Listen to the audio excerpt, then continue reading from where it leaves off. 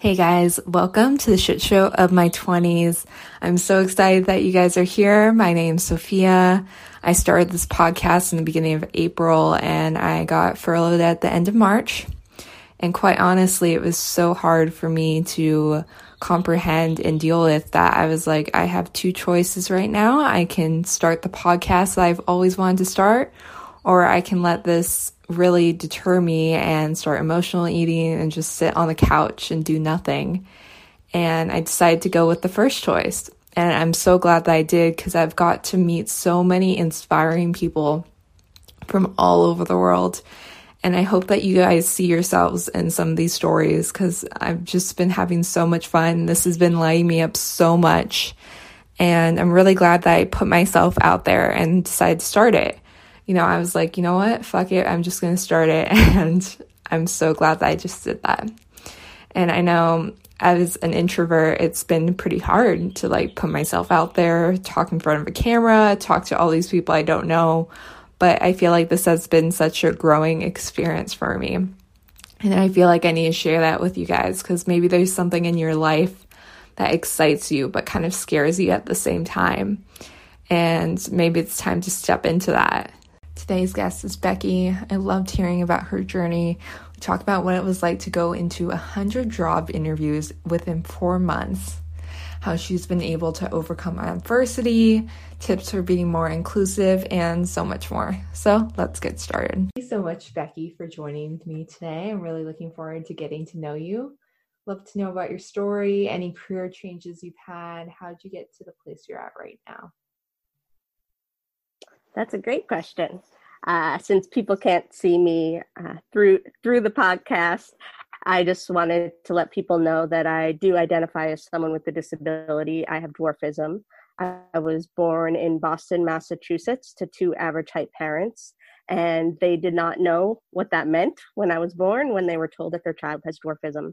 They worked really hard to advocate on my behalf in order to make sure that I could still live an independent, fulfilling life. And I was able to participate in society alongside the people in my community. My average height friends, I participated in sports with. I did soccer, sailing, skiing, swimming.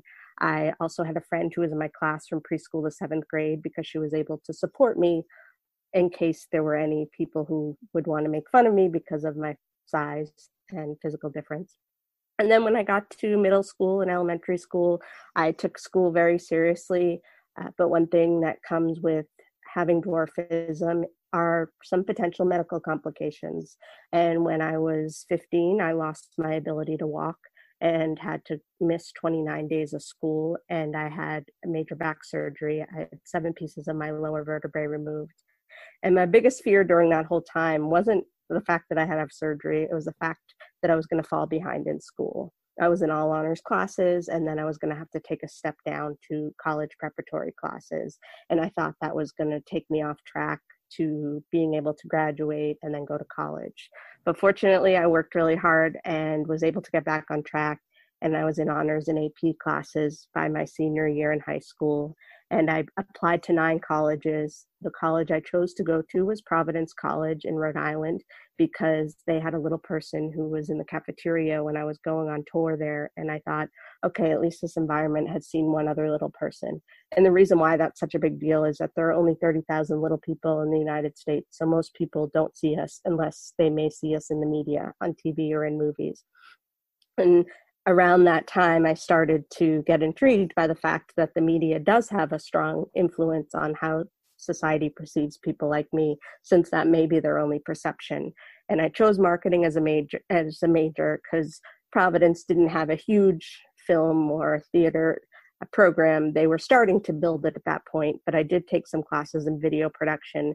But I wanted to figure out, how do we change what we see in the media to have more positive portrayals? So I did some standard advertising, marketing type internships through college. And then towards the end of my college career, I started with an ad agency called Allied Integrated Marketing. And they are the intermediary between the movie companies and the general public. And I would go to advanced screenings and write down notes on how people would react to different movies. And if they reacted negatively to anything, I could send those notes to the studios to make updates before the wide release. And that's when I really got a grasp on, okay, this industry has a huge influence. And then I worked at the NBC affiliate in Providence during my senior year when I wasn't in classes. And then I was asked to be a stand-in in the movie Underdog that was filming in Providence during the summer after college. And unfortunately, it was a stand-in role for Peter Dinklage, and a lot of people who may not know what a stand-in role is, it's you're there standing in while the production is setting up the lighting, and then the actor who's actually going to act in the film will come when it's time to start acting versus waiting around till the set is ready for them. And this is very helpful, especially with a lot of child actors, because child actors may need to go through schooling while filming is taking place, and that's a good time for that to happen.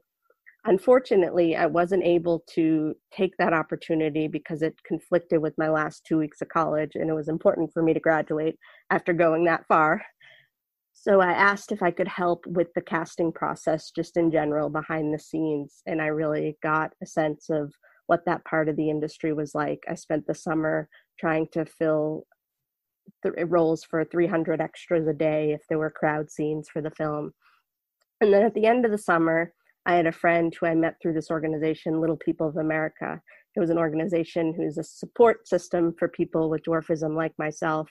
And I first got involved when I was in college. I didn't think that I needed to get involved earlier in my life, but I started to gain a lot of friends, and they happened to live out on the West Coast in LA. And my friend at the time had asked me, why don't you come move to LA and work for my talent manager? He was an actor. And I thought, okay, great. And my parents always told me, you need to have a job and a place to live, and then we'll support your move across the country from Boston. I set those things up, got across the country, and the day I got there, the job fell through. And then I also found a note after my parents dropped me off from my dad saying, I always wanted you to be independent, but I never thought you'd be this independent. And it really exceeded the goal that they had for me, having an independent life. And that motivated me to just push harder, even though I did have the pressure of, okay, you don't have a job now. Are you going to move back to Boston? Like, what's happening? And I ended up sending out 1,000 resumes, and I went on 100 interviews. And most times when I would walk in the room, I knew based on the way that people would look at me that I wasn't getting the job. They weren't asking the questions that would get rid of the elephant in the room. They were just fearful of my presence. And I went on 100 interviews over the course of 4 months. And then I decided that I would go through some temporary placement agencies that are the intermediary between the employer and the candidate who's looking. And I would interview with them and then hope that they would pitch me to different jobs. I ended up doing a month at the Hallmark Channel in Studio City, and then I did my first transition into a job that would eventually become permanent. A few weeks later, right after the new year in 2007, I started at Creative Artists Agency in the Hispanic marketing department. Unfortunately, I took French in college and high school, so I needed to figure out how to learn that really fast. But because I was working for someone who had a background in diversity in general, she was really supportive and making sure I have the support I need to succeed there. And there was someone who was able to assist me, maybe take those calls with the Spanish-speaking clients, and I could do a lot of the administrative work. And once a position became available in the entertainment marketing department, I was able to transition. And I was there for another year and a half. And then I worked in the comedy touring department, where we would book comedians all around the country and the world. Sometimes I would go up to 4 shows a night. And it felt very similar to that first job in advertising, where I would write notes and then report back on how I thought people were doing. And some of them could be potential clients in the future. And then towards the end of my time at Creative Artists Agency, I was asked, what am I passionate about? I felt up until that point in my career, I couldn't really express myself when it came to sharing my passion, because I wanted to just be known for doing well at my job and then waiting till I got that rapport to have those type of conversations. And I said exactly what I had said previously in college, was that I'm passionate about changing what we see in the media because it affects how people like me are perceived in society. And the agency gave me a space to put together a panel conversation with actors with disabilities, and then also people who work behind the scenes with disabilities. And they had a great conversation where 160 people came. And from that, I was able to build a social media platform called Disability in Media. I have a Twitter page and Facebook that kind of feed into each other. And I just share positive stories of people with disabilities doing amazing things. Not really meant to be anything that would be political or religious, because I feel like some of those messages can get in the way of getting the point across of we just want to be included. But really just stories of things that may seem impossible to one person, but aren't really that impossible if you see more people doing it. That people always say, if you can see it, you can be it. So people want to see people like them before they go and give something a chance. But I always try to tell people, you should still go for it. So after Creative Artist Agency, I worked at CBS Television Studios for a year, kind of back in that casting realm. And I did that for about a year and realized after that time that casting directors struggle to find the people they want for roles unless they're specific to what's written on script, or they worry about being too creative. So they think of a doctor, well, maybe it's just a white doctor, and that's all they're thinking that can play the part. So it was a struggle to advocate for actors with disabilities while I was there. And after that year, I decided to move back home to Boston. It was a very hard decision, but I did it because I needed a fresh start, and I wanted to be around my family and get the support I needed to continue my mission in a different way.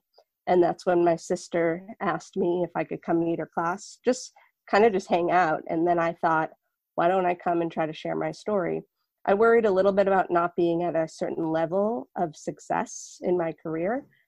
And I was thinking, why would people want to listen to me? But then I soon after learned that people did want to listen to me. And I had that fortunate ability to be able to share my story up until that point at around 27 years old when I started doing speaking.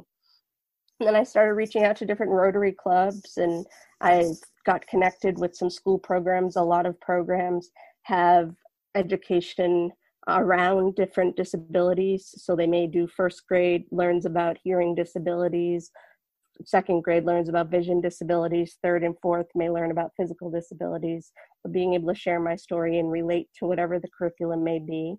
And then I attended a meeting with a lot of parents of little people, and they said that their kids were struggling in school. So I decided to go into the schools, talk to the administrators, and then share my story with the school. So hopefully that child doesn't get picked on once they enter a new school environment. And then I did have the opportunity to go to Kenya to help launch a Little People organization there. And soon after that, I ended up moving to New York City from Boston to work for the Actors Union in diversity, advocating for all parts of diversity. I was still able to continue speaking while I was there, but I was learning about how each aspect of diversity is affected when it comes to getting equal representation in the media.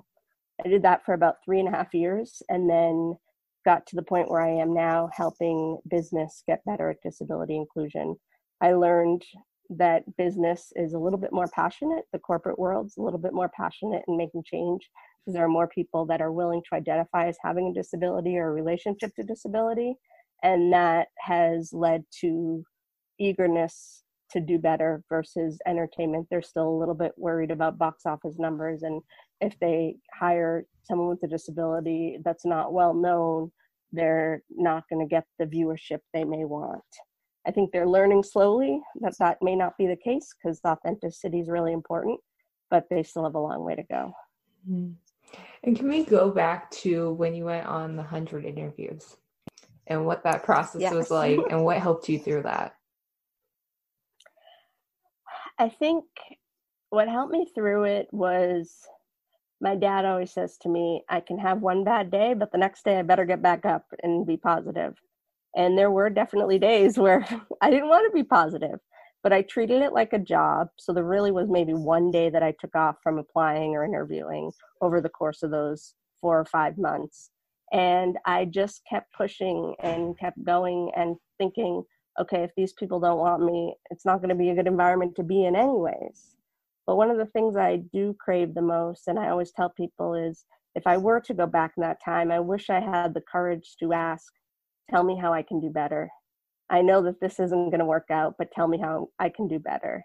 And then learning from that could help me do better even that next day versus waiting 4 months to then go through that temporary placement agency that could advocate on my behalf. I wish it didn't have to get to that point, that I had to have someone help me, and that I could just, my resume, enough internship experiences. It wasn't like I was applying to CEO level jobs. It was still very entry level type jobs. But I think it would have been nice to get the feedback and proper communication rather than the fear that I saw in the eyes of some of the interviewers. And what advice would you give to employers and businesses to be more inclusive? I would say put it out there that you're willing to make an accommodation for someone when they come to the interview. Because if I even saw that language, I think it would have made it more comfortable for me to say, you know what, I may not be able to reach the elevator button when I get to the building, or I may need a stool if you're sitting at a high table. There aren't often times where I ask for the proper accommodations because I don't want to feel like it's a burden. And this was before LinkedIn and other social media where you could really tell that. And so I didn't feel like I needed to put it on my resume that I was a little person. So I would say give people the space to share what accommodations they need in order to be successful. And in most cases, you're going to be able to accommodate. It's not going to be like this drastic thing that makes everyone feel uncomfortable. Most accommodations are less than $500, even once someone does accept the job and has those accommodations for every day at the workplace. And what have you noticed by being able to tap into a community of like-minded people? How has that helped you for support? I think I've learned that there are people like me who may look like me, just similar diagnosis, achondroplastic dwarfism or any type of dwarfism, and we may have different lived experiences or different upbringings, and that could make us drastically different people. So I think I learned there are definitely people who I connect with really well, but I'm not going to connect well with everyone or have to agree with everyone and their ways of life. But I think what's powerful is knowing that you're not alone in these communities, that we go out on the street, people remind us that we're different, and we get to have each other's support when it comes to, like, has this ever happened to you? Or like ways to talk things out. And if you have a friend who does not have the same condition as you, what would you suggest to them so they can really help support you? What would you like to see from them? I always tell people, ask questions and don't make assumptions. And it starts with even like in the grocery store. Say something like, is there anything I can help you with? If you're in the aisle as someone who you think may be struggling, but don't go and try to reach it and get it for them if they don't want you to do that yet. Kind of start that dialogue. You could even start the dialogue of, how are you today? And then it could lead to, you seem like a friendly person. Do you mind helping me with this? Just kind of putting it out there that you're there to help if someone needs it. I think that's what I appreciate whenever I go into any type of venue, and someone who is a good host will say, just let me know while you're here. Is there anything I can assist you with? Knowing that it's clear that I'm not going to be able to reach everything, but there may be scenarios where I don't need to reach anything, just depending on what type of event it may be. And then a lot of people ask the question of like talking to someone like me when we're at an event and they ask, should I bend down? And I tell people it really would come to asking the person, what do you prefer? But I think it would be okay if there are chairs nearby, but I don't think anyone wants to be so far away from the event that's happening to make it really obvious that it's a different social situation. And what was it like speaking in public for the first time? Were you nervous before it? What was your experience like? And what did you talk about? What stories did you share? I started working on a speech, writing it down, just kind of going through it. I would say it really depends on the level that I'm speaking to, whether it's a school level or an older group. And I think it's hard to try to switch the messaging to make sure it makes sense to everyone. But I think doing the younger groups was easier to start with, just kind of going through a breakdown. A lot of times I tell my story in chronological order, just because that's kind of how I have it memorized. It is a little challenging. I would say I get more nervous when I have a written script because I'm worried that I'm going to miss something. And I did deliver a TEDx talk in 2014, and that I had a whole script written out, and because they do have a lot of criteria, and I thought I'm going to miss something. And I did have to shorten it because I didn't want it to come across that I was too nervous. And it was really that I just forgot what else was on script, and I wasn't able to read a script in that scenario. So I think what makes me less nervous is when I just speak from the heart and try to add different pieces in. I still try to get to know the audience and what part of my story may be more attractive to them than other parts of the story. But early on, I did get involved in Toastmasters. I always thought when I first heard of it, like, what's that? What does that have to do with speaking? But they have chapters all over the country and the world, and it really helped me structure the way that I deliver my speeches. So I got to, I think, like the certified Toastmaster level, where I had to deliver 10 speeches with all different criteria and lengths. And you have to make sure that you avoid the ums and ahs and any awkward pauses, and you get graded and critiqued on it. And that was something that I also really enjoy. And I think I crave more of that, even from a speaking perspective. Getting the feedback I need in order to get better is really important. And I think that's the community that Toastmasters allows for, and helped me gain that confidence. And then while I was interviewing in Los Angeles, I did take an improv class, and I had no desire to be an actor, but it definitely helps with even public speaking skills and how I present myself. And I think that helped as well. And what advice would you give to someone who wants to start public speaking? I would say do it. Start it. They have a lot of books that are great resources, but I think everyone has a different story. So start writing out. If I were to start over again, I would probably go with bullet points rather than trying to come up with a whole script, and really figure out how to dissect those bullet points. One thing that I'm working on now is just trying to come up with specific topics that I can speak to, where it isn't necessarily my story in chronological order. So if they have a topic that they feel like they're a subject matter expert in, that may be a place to start. And then you could kind of integrate parts of your story into that. But I think even when I was starting, I thought, I had to reach a certain level of success in my career in order to do it. And I don't think that's the case. So if anyone wants to start speaking, they should just start doing it now. And would you actually rehearse the speeches in front of other people before you did them on stage? Sometimes. So I needed to rehearse when I did a TED Talk for the Massachusetts Teachers Association. I did an Ed Talk, which was like a TED Talk on education. And there are a few other scenarios, but I think it's more of I've gone over outlines with the people, and then they trust me to go for it. But I always tell people, especially when I was starting out, it was very hard to get that first paid speech. So if you're not going to get paid, try to find something else that you can get out of it. So videos, I feel, are really powerful, trying to get videos of your speeches so you can learn how to get better by watching them, but also have material in order to pitch that next speech. And why is story so important?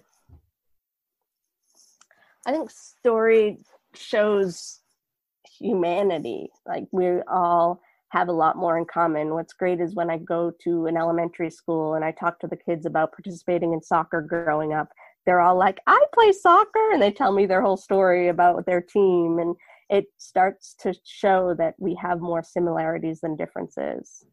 And I think people may assume, oh, this person's just speaking because of this, that, or the other thing, but they'll actually get something out of it. There have been times, especially middle schools, where the kids are laughing in the auditorium, and by the end, they're quiet because they learned something, even if there's just one thing they can take away, and have that be a better experience for the next person they may see who looks like me. What's your favorite part of your business? I would say the storytelling. Having a physical difference allows me to show it, that like there isn't anything I can hide. And I really appreciate when there are people with invisible differences who start sharing their story with me. Like even when I was at the talent agency, I started to get to know people who would start sharing their stories with me. I was a little frustrated that they weren't comfortable sharing it with others, because the more stories out there about disability, the more awareness and exposure and less fear will exist. But I think I was even putting together a panel of discussion, and I was moderating, and I mentioned something about invisible disability, and then someone asked a question, and then another person at the end said, where's that person who asked the question? Because they felt like they could relate to that person and wanted to find them to be able to connect. And I think that's another part of what I love to do, is connecting people who should be connected, and networking with people and making sure that everyone has the tools and support they need to do what they're passionate about. What is invisible disability? So invisible is anything you can't see. 75% of disabilities are invisible. So it may be cancer, it may be diabetes, it may be mental illness, it may be anxiety, a lot of things that you would not see, MS, some things that may, quote unquote, act up at some point, but you can't see on an everyday basis. And it's more challenging for people with invisible disabilities to get the support they need, because they're afraid to say that they have a difference, because they've seen the way that people with physical disabilities are viewed, and they don't want to be viewed in the same light. And what is something that most people don't know about you? That's a good question. I don't know. I try not to hide much. I think it would probably just be that I'm not very fearful when it comes to just like going out and seeing the world, and the world has tried to be fearful on my behalf, if that makes sense. So my parents obviously supported me moving across the country to Los Angeles, and when I moved, the whole neighborhood and everyone asked, like, how could you let her do that? And they were like, why wouldn't we let her do that? So I think it's just them not knowing that I'm okay with things, and it not being something that's just my parents pushing me to do it. And what's like a lot of these things in my life I've initiated on my own, and they've had nothing to do with it, but have supported it. And what's the biggest lesson you've learned from them? Stand up for yourself if something doesn't seem right.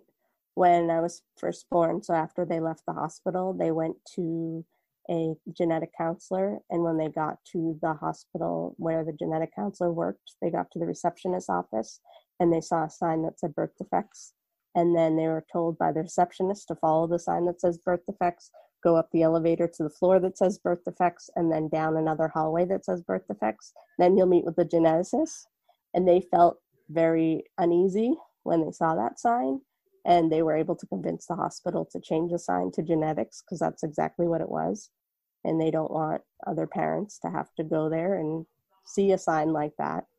So I think it's speaking up if something doesn't seem right, but doing it in a strategic way where you're not causing crazy conflict. Because we want to get to that point where people with disabilities are at an even level versus, oh, we've been left behind for so long, let's go 100 steps higher because of all that we've been deprived of. So I've always been very cautious at how I address the needs that I have, but knowing that it can help a lot more people than just me. And who inspires you? My dad. He grew up in a tough household where he was told he wasn't going to amount to anything and wanted to make sure that he did not give us that life when we were growing up, and my sister and I, and he did everything he could to be the best parent he could alongside my mom. And I think just having his support, and also just the fact that I have moved around a lot in my adult life, but it's not necessarily a bad thing because they support whatever I'm doing, and we still have a strong relationship regardless of where we are geographically. What is something that you're obsessed with right now? It could be anything. Podcasts. I think I'm just obsessed with trying to shift things, because if I shift things, I need to continue to keep the messaging out. And it's clear that right now during COVID, it's hard to physically go and do things. So I am trying to figure out how to continue to spread my message through a virtual platform so I can continue the momentum and make it known that anything still is possible during these times. Have you been doing like Zoom talks for schools, or? I have not yet, because I think I've kind of just started getting into it, figuring out how to make the shift. But anticipating for the fall, I think I will be doing some, and that would be awesome to be able to continue to book them with this new landscape. And what were your 20s like? Sorry, my headphone fell out. What were your 20s like? Okay. Well, I was in LA. They were busy. I would say spent a lot of nights just staying up really late, trying to enjoy as much as I could about living there. Sometimes probably enjoyed it too much. But I think I learned a lot. I had a roommate who, he was my roommate after I moved from the first place that I lived in. So it was about 2 years in LA, and he was a foot shorter than I am, and he was a great support system. He came out of the closet while we were roommates, and I was there to support him during that process, just making sure he didn't feel less than, even though he felt like it was a struggle to do that. And then he was also diagnosed with ALS. And so I was supporting him during that journey too, until I ended up moving back to LA, but back to Boston. But I would say that after taking so long to get my first permanent job, I was working 9 to 7, sometimes longer.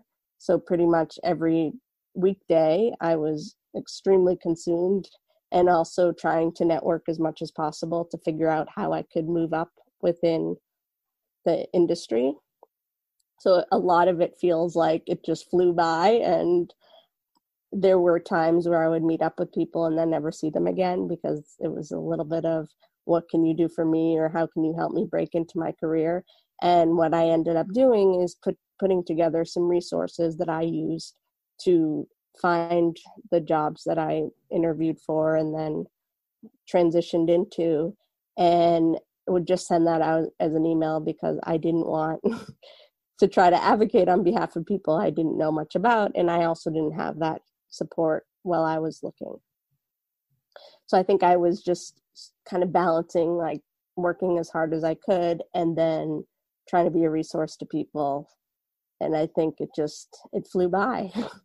27 was around the time where I moved back to Boston. And that was tough too, because I felt like I was giving up on a different type of lifestyle that I really enjoyed, but it just didn't end up sustaining. And what advice would you give your 20-year-old self? I would probably say slow down. Do the best you can and pick and choose. I think what I learned, even when it came to the networking, pick and choose what may make sense. Maybe try to vet people. Now, especially with the use of video calls that we've all been a part of, I think you could try to schedule a meeting with someone that way before actually spending a night getting to know them and learning that you really aren't able to help each other. So I would cut down on a lot of those. I think I just tried to take every opportunity I could. And I love meeting people, but it wasn't always the best use of time. Are there any questions that you wish I would have asked you?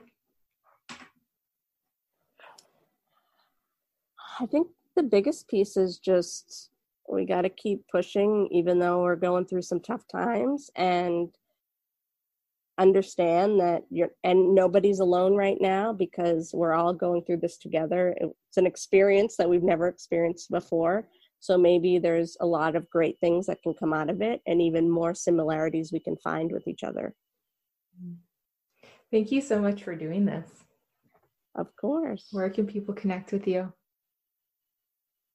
They can go to my website, beckymotivates.com, and then they could find links to all my social media that way. Thank you guys so much for listening. I'd love if you can leave me a review on iTunes. Please feel free to share it with any friends you think the story would resonate with. I hope you guys have a great rest of your day.